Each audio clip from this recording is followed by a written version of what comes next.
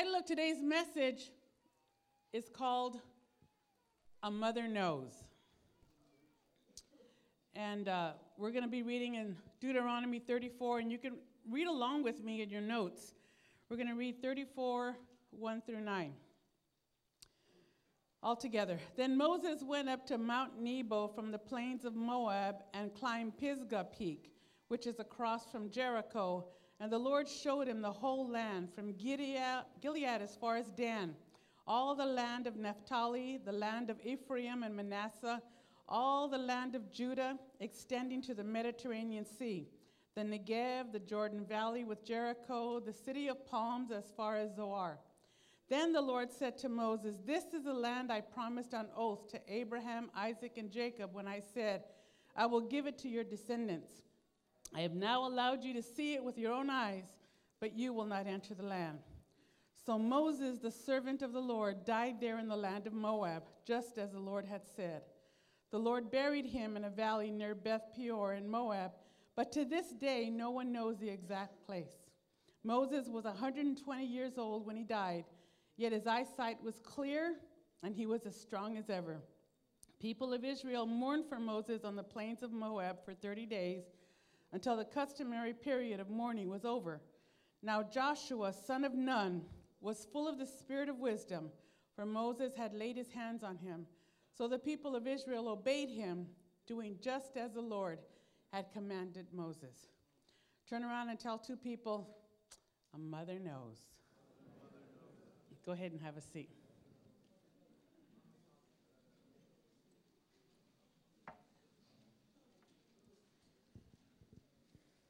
I was going through some interesting statistics.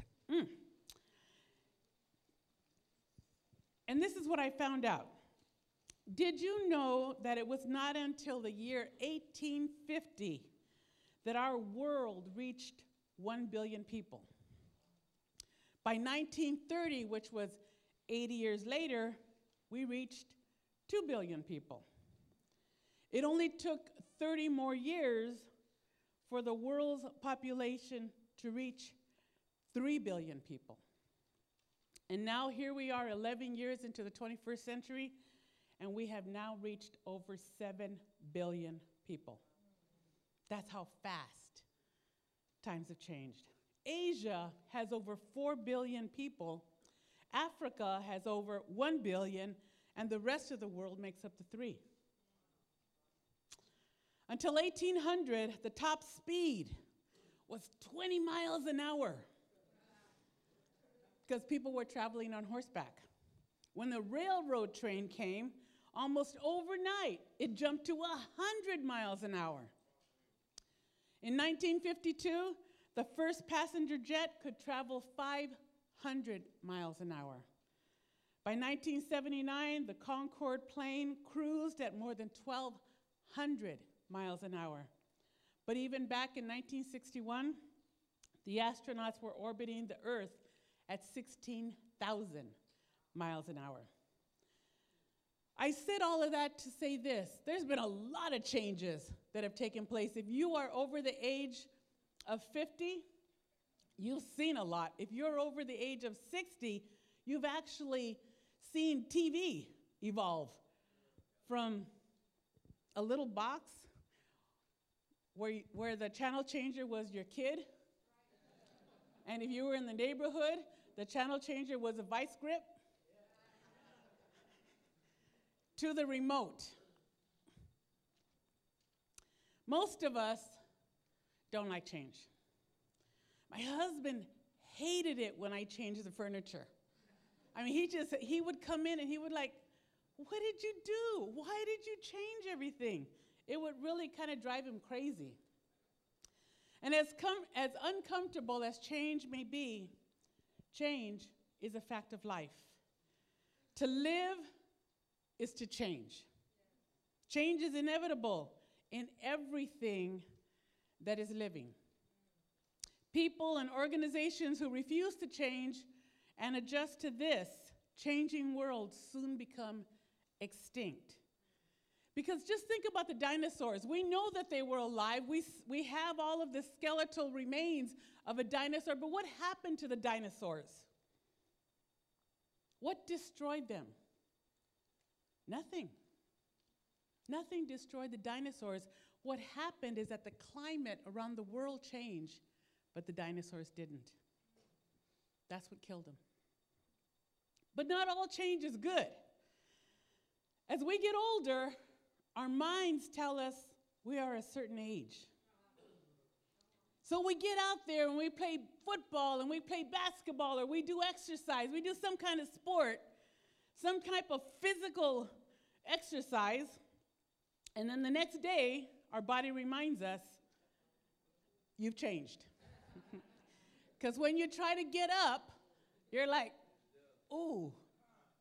You can't even lift up your arm without oohing and eyeing. But change is not necessarily a bad thing. The scripture that we read this morning has to do with change, a change in leadership. In our scripture, the Israelites were experiencing an overwhelming change of leadership. Moses had been their leader for 40 years. And now, just as the Israelites were preparing to enter the land that God had promised them, now Moses is dying. Just before he died, Moses was able to see the promised land, but he was not allowed to enter it. The change for the Israelites couldn't have been more dramatic. It was a change from Moses to Joshua. Joshua had been commissioned by God to succeed Moses. And that must have been a little traumatic, probably a lot traumatic, similar to the transition that is going to be taking place this upcoming week.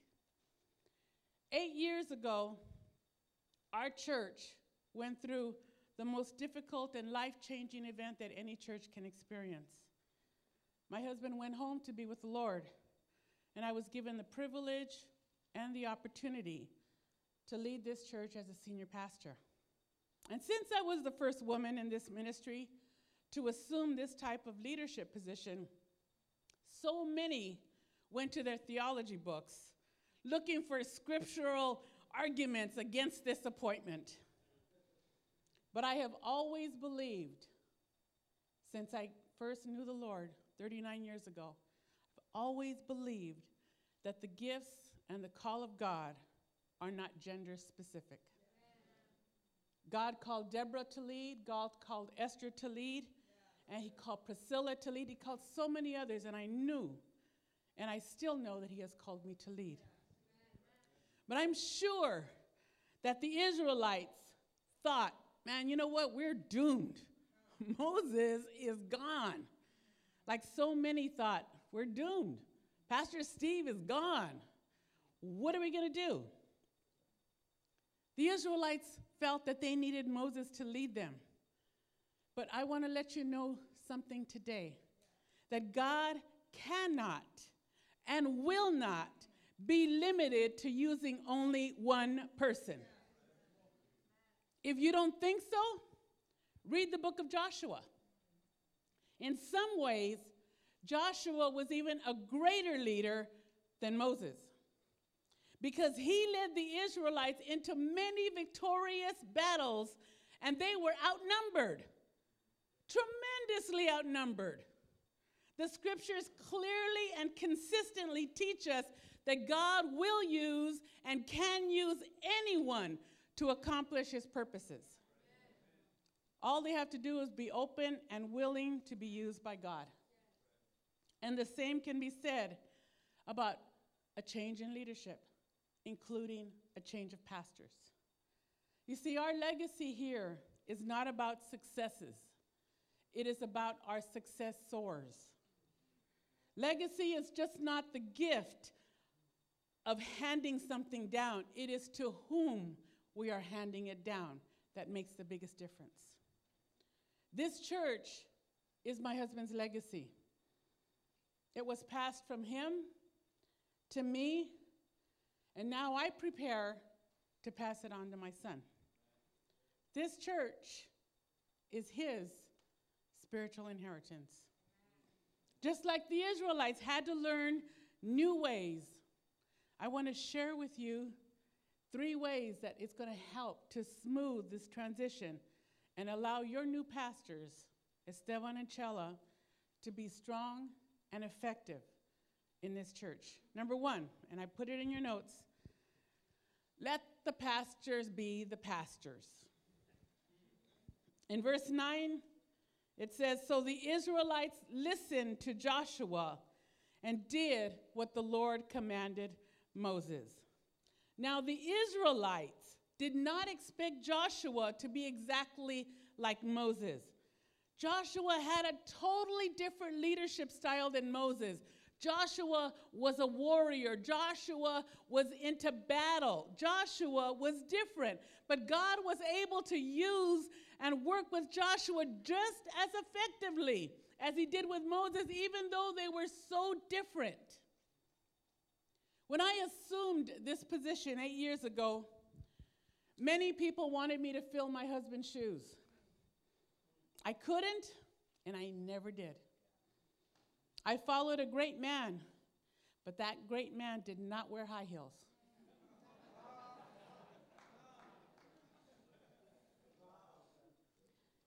You have learned throughout these years to adapt to my high heels.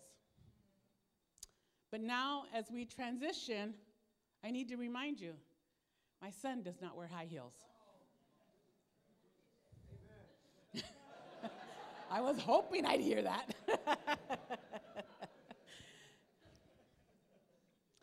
In trying to come behind my husband's pastoral leadership, the first few years were often filled with times of grief. And I am so grateful for the men and women who stood by me and behind me during those times. I was learning and adjusting to my role from being a pastor's wife to a pastor, from being a married woman to a widow, to having a full house to having an empty nest. Everything hit all at once. So I take you back to remember the story of David and Goliath. When David first came to Saul and told him that he was going to fight Goliath, Saul tried to put his armor on David. Saul was an adult man trying to fit his armor on a teenager.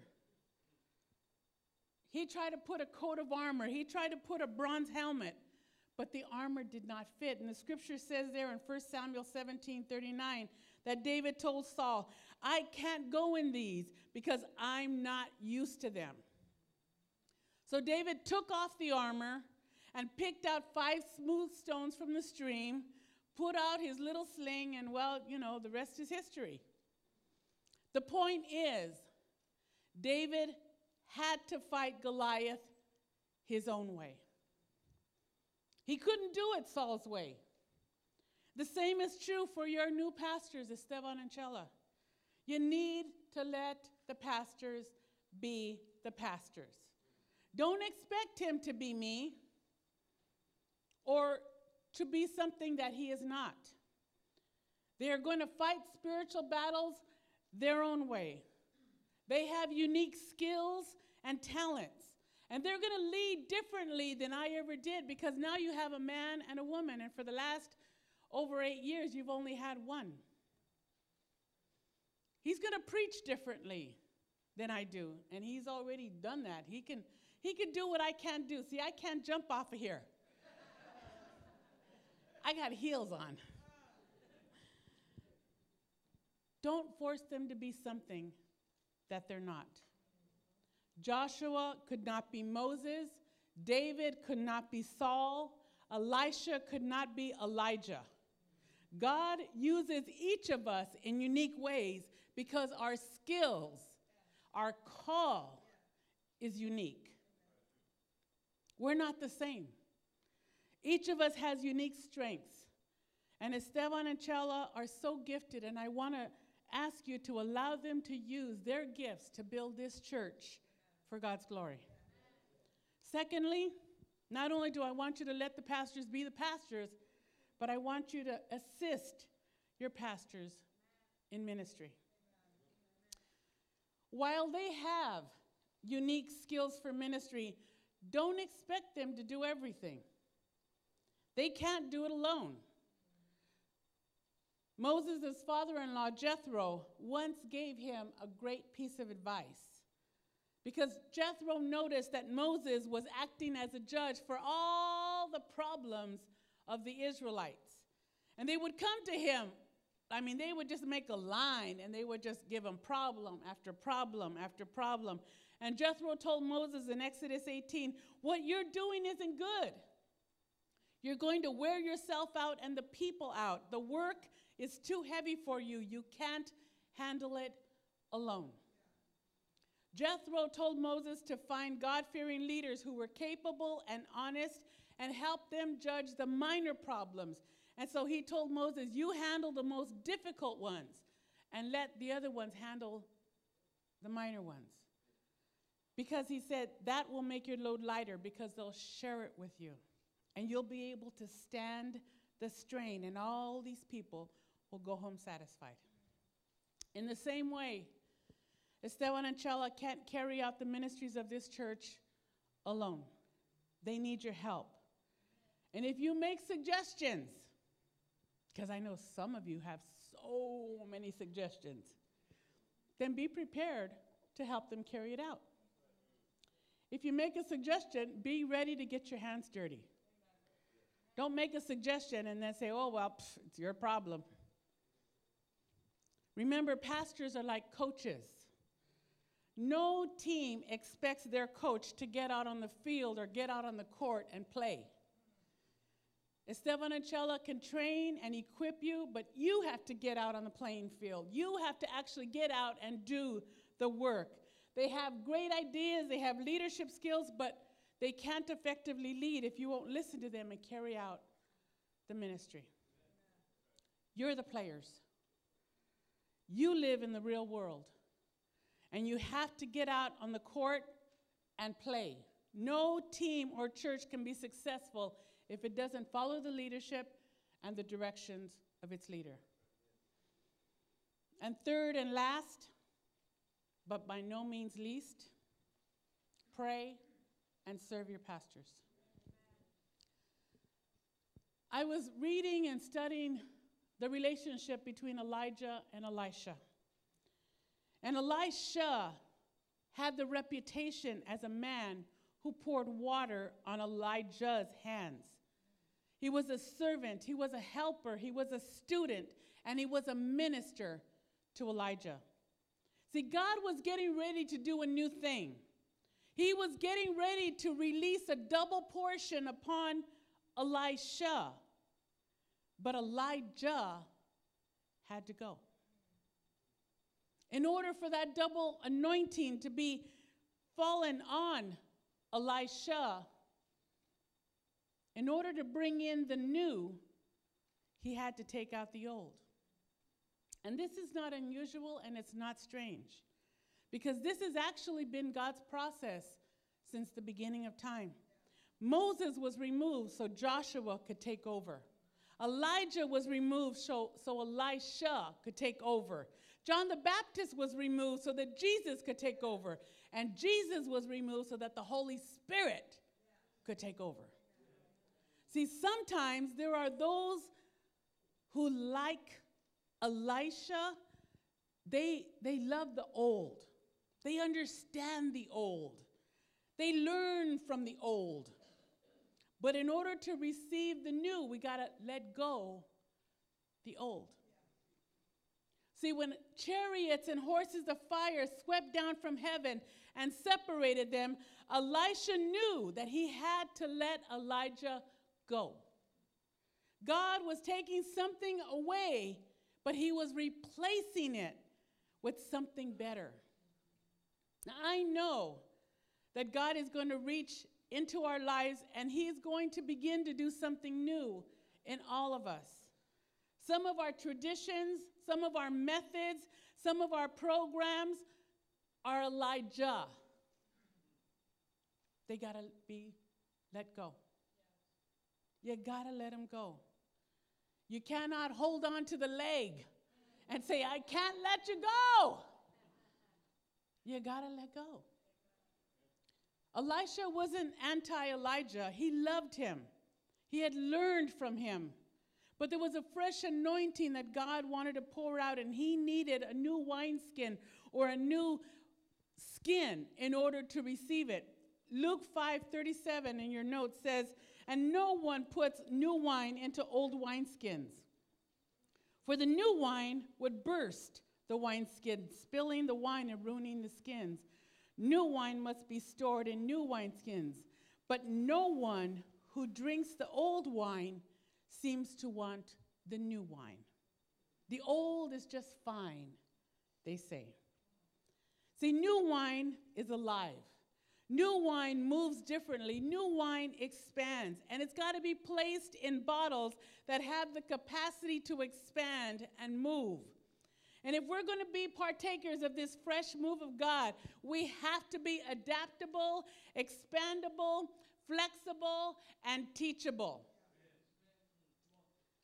We have grown up with Elijah.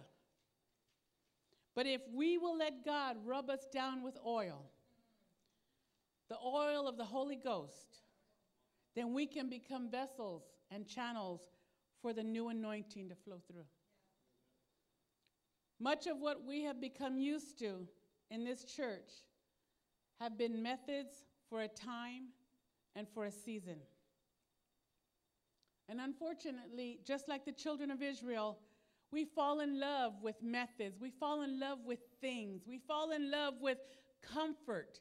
We fall in love with the tools that God has given us. But God uses tools, and when he's done with them, we need to be willing to let go and pick up a new tool. We don't use the tools of the 1800s. We don't use the tools of the 1900s. We don't even use the tools of the early 2000s. They've all changed. They're all different. We got to give them up and we got to move on. Otherwise, we're going to start worshiping and losing the presence and the anointing of God because we want to do what we want to do the way we want to do it. This is where we miss it. Is when God finishes the tool. He's chosen other tools, but we don't want to let go of the old. We don't want to receive the new. We try to force the new into the old because we don't want to change. And that's why there's a whole lot of people that are not serving God today. They're leaving churches by the droves because methods are changing. Tools are changing. And we here need to understand and agree that we need a fresh and new anointing, and it can't be put into an old bottle. This fresh and new anointing won't fit in the old bottle. The old bottles are too brittle, too stubborn, too stiff, and some bottles are even worn out. I believe that the Spirit of God is transitioning the anointing. And those who have the spiritual insight to see will make the transition with this new anointing. So how do we know what God is done with and what he's doing now? The way that it's always been. Where is the anointing moving? If the anointing is in it, if God is in it, it's going to flourish. And if the anointing isn't in it anymore, then let Elijah go. June 23rd, during our World Conference 2011, marked 30 years that Victory Outreach Hayward was established. The age of 30 is representative of the age of maturity. Jesus was 30 years old when he began his public ministry. And as a young man growing up, Jesus, the Bible says, grew in favor with God and man. He was subject to his mother and Joseph as long as he was underage. He was still the Son of God, but he was under the guidance of his earthly parents, and he was directly responsible to them all the way up to 30 years old. But he had a unique relationship with his mother. His mother recognized and was aware of God's timing. Because one day the Bible tells us that they went to a wedding feast in Cana. And when they ran out of wine, Mary, Jesus' mother, ran to tell him, "We're out of wine." And he looked at her and said, "What is that to me? Like, what are you telling me for?" He said, "My time has not yet come." But his mother knew that it was his time of introduction to the world. So she didn't even deal with him anymore. She went to the servants, and she told the servants, "Whatever he says to do, do it." It was no longer what she said. It was the beginning of his public ministry. And so this is my charge to the church today. And it's there in your notes. I ask that you would begin to know your pastor's heart. Know and understand that if it doesn't look like it's right, your responsibility is to know their heart and pray. Secondly, be loyal to them, no matter what. Third, be trustworthy. You can be trusted with whatever is given to you. Number 4, don't make judgment calls. It's so easy to judge somebody. It's so easy to look at someone and say, "They don't know what they're doing." Wait. Number 5, develop a servant's heart. Be willing to do whatever God asks you to do. Number 5, be a finisher. If you pick up something, finish it. Don't let hurt, don't let the fact that you feel rejected make you feel like you need to drop the ball. And number 7, have a heart for God. As long as God is first, you're going to be okay. When my son was in 8th grade, I don't know if you remember this, I'm sure you do, I was asked to speak at his 8th grade graduation. And I don't think he remembers, because how embarrassing is it to have your mother speak at your 8th grade graduation? You're like, out of all the people, my mother. But as I was going over this message, I went back to this poem that I read at his graduation. And I think now it'll mean something different than it did when he was 14 years old. And it reads like this: "Build me a son, O Lord, who will be strong enough to know when he is weak, and brave enough to face himself when he is afraid.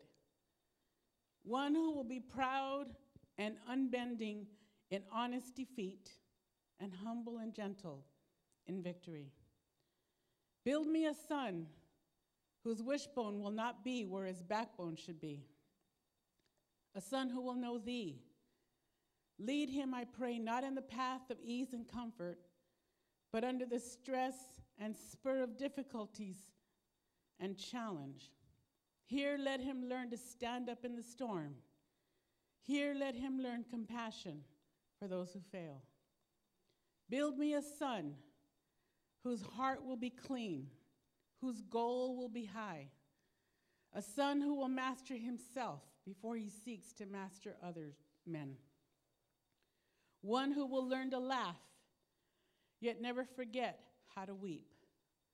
One who will reach into the future, yet never forget the past. And after all these things are his, add, I pray, enough of a sense of humor so that he may always be serious, yet never take himself too seriously. Give him humility so that he may always remember the simplicity of greatness, the open mind of true wisdom, the meekness of true strength.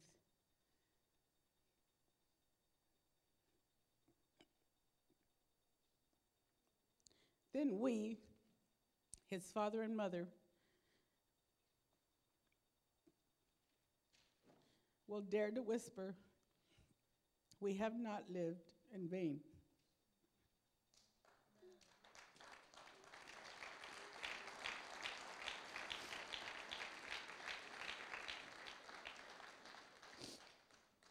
Jesus' mother at the wedding feast in Cana told the servants to follow her son's instructions. He didn't feel that he was ready.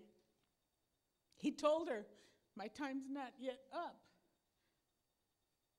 But a mother knows. And today, I ask Victor Outreach Hayward to do what your pastors ask of you. In the same way that you have come under my leadership, in the same way that you have allowed me to shepherd you, I ask you to do the same for your pastors. It's his time, it's their time. A mother knows. Stand with me. And I'd like Esteban Achalla just to come right here in the middle. And I want to have all the ministry overseers come. And we're just going to lay hands. And I know that next week is the official installation. So this is the unofficial installation because a mother knows. And I want you to stretch your hands out this way.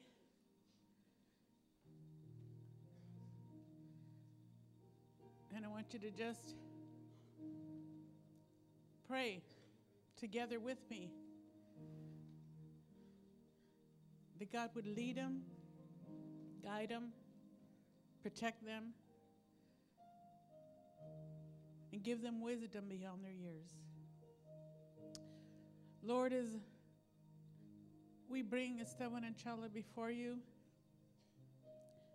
I pray that you would be with them from today, tomorrow, next week, next month, next year, and the next 50 years, Lord, as they carry the legacy that has been given to them. Lord, all these years, this was always his spiritual inheritance. I thank you for giving me the strength to hold on these last 8 years so that I could give this to him. I know this is what my husband always wanted. And I pray that you would allow them to be strong in the storms and to hold on to each other during times of difficulty. That you would allow prosperity to enter their life and their marriage. That they would learn how to really love and back each other up. That you would give them the wisdom to raise their children in the ways of the Lord. That you would give them wisdom as you take them on this new journey in their life. Be with them every step of the way, just like you were with my husband and me for those 22 years. I pray that you would give them the same grace and mercy that you gave to us. Allow them to be the pastors that you want them to be, to grow in wisdom, in stature. And I thank you, Lord, for giving me this opportunity to pass this spiritual inheritance, to pass this legacy over to my son. Bless their lives in every way. Financially, spiritually, relationally, emotionally. And we just give you all the praise and glory and honor. In Jesus' name. We all say, Amen. Hallelujah.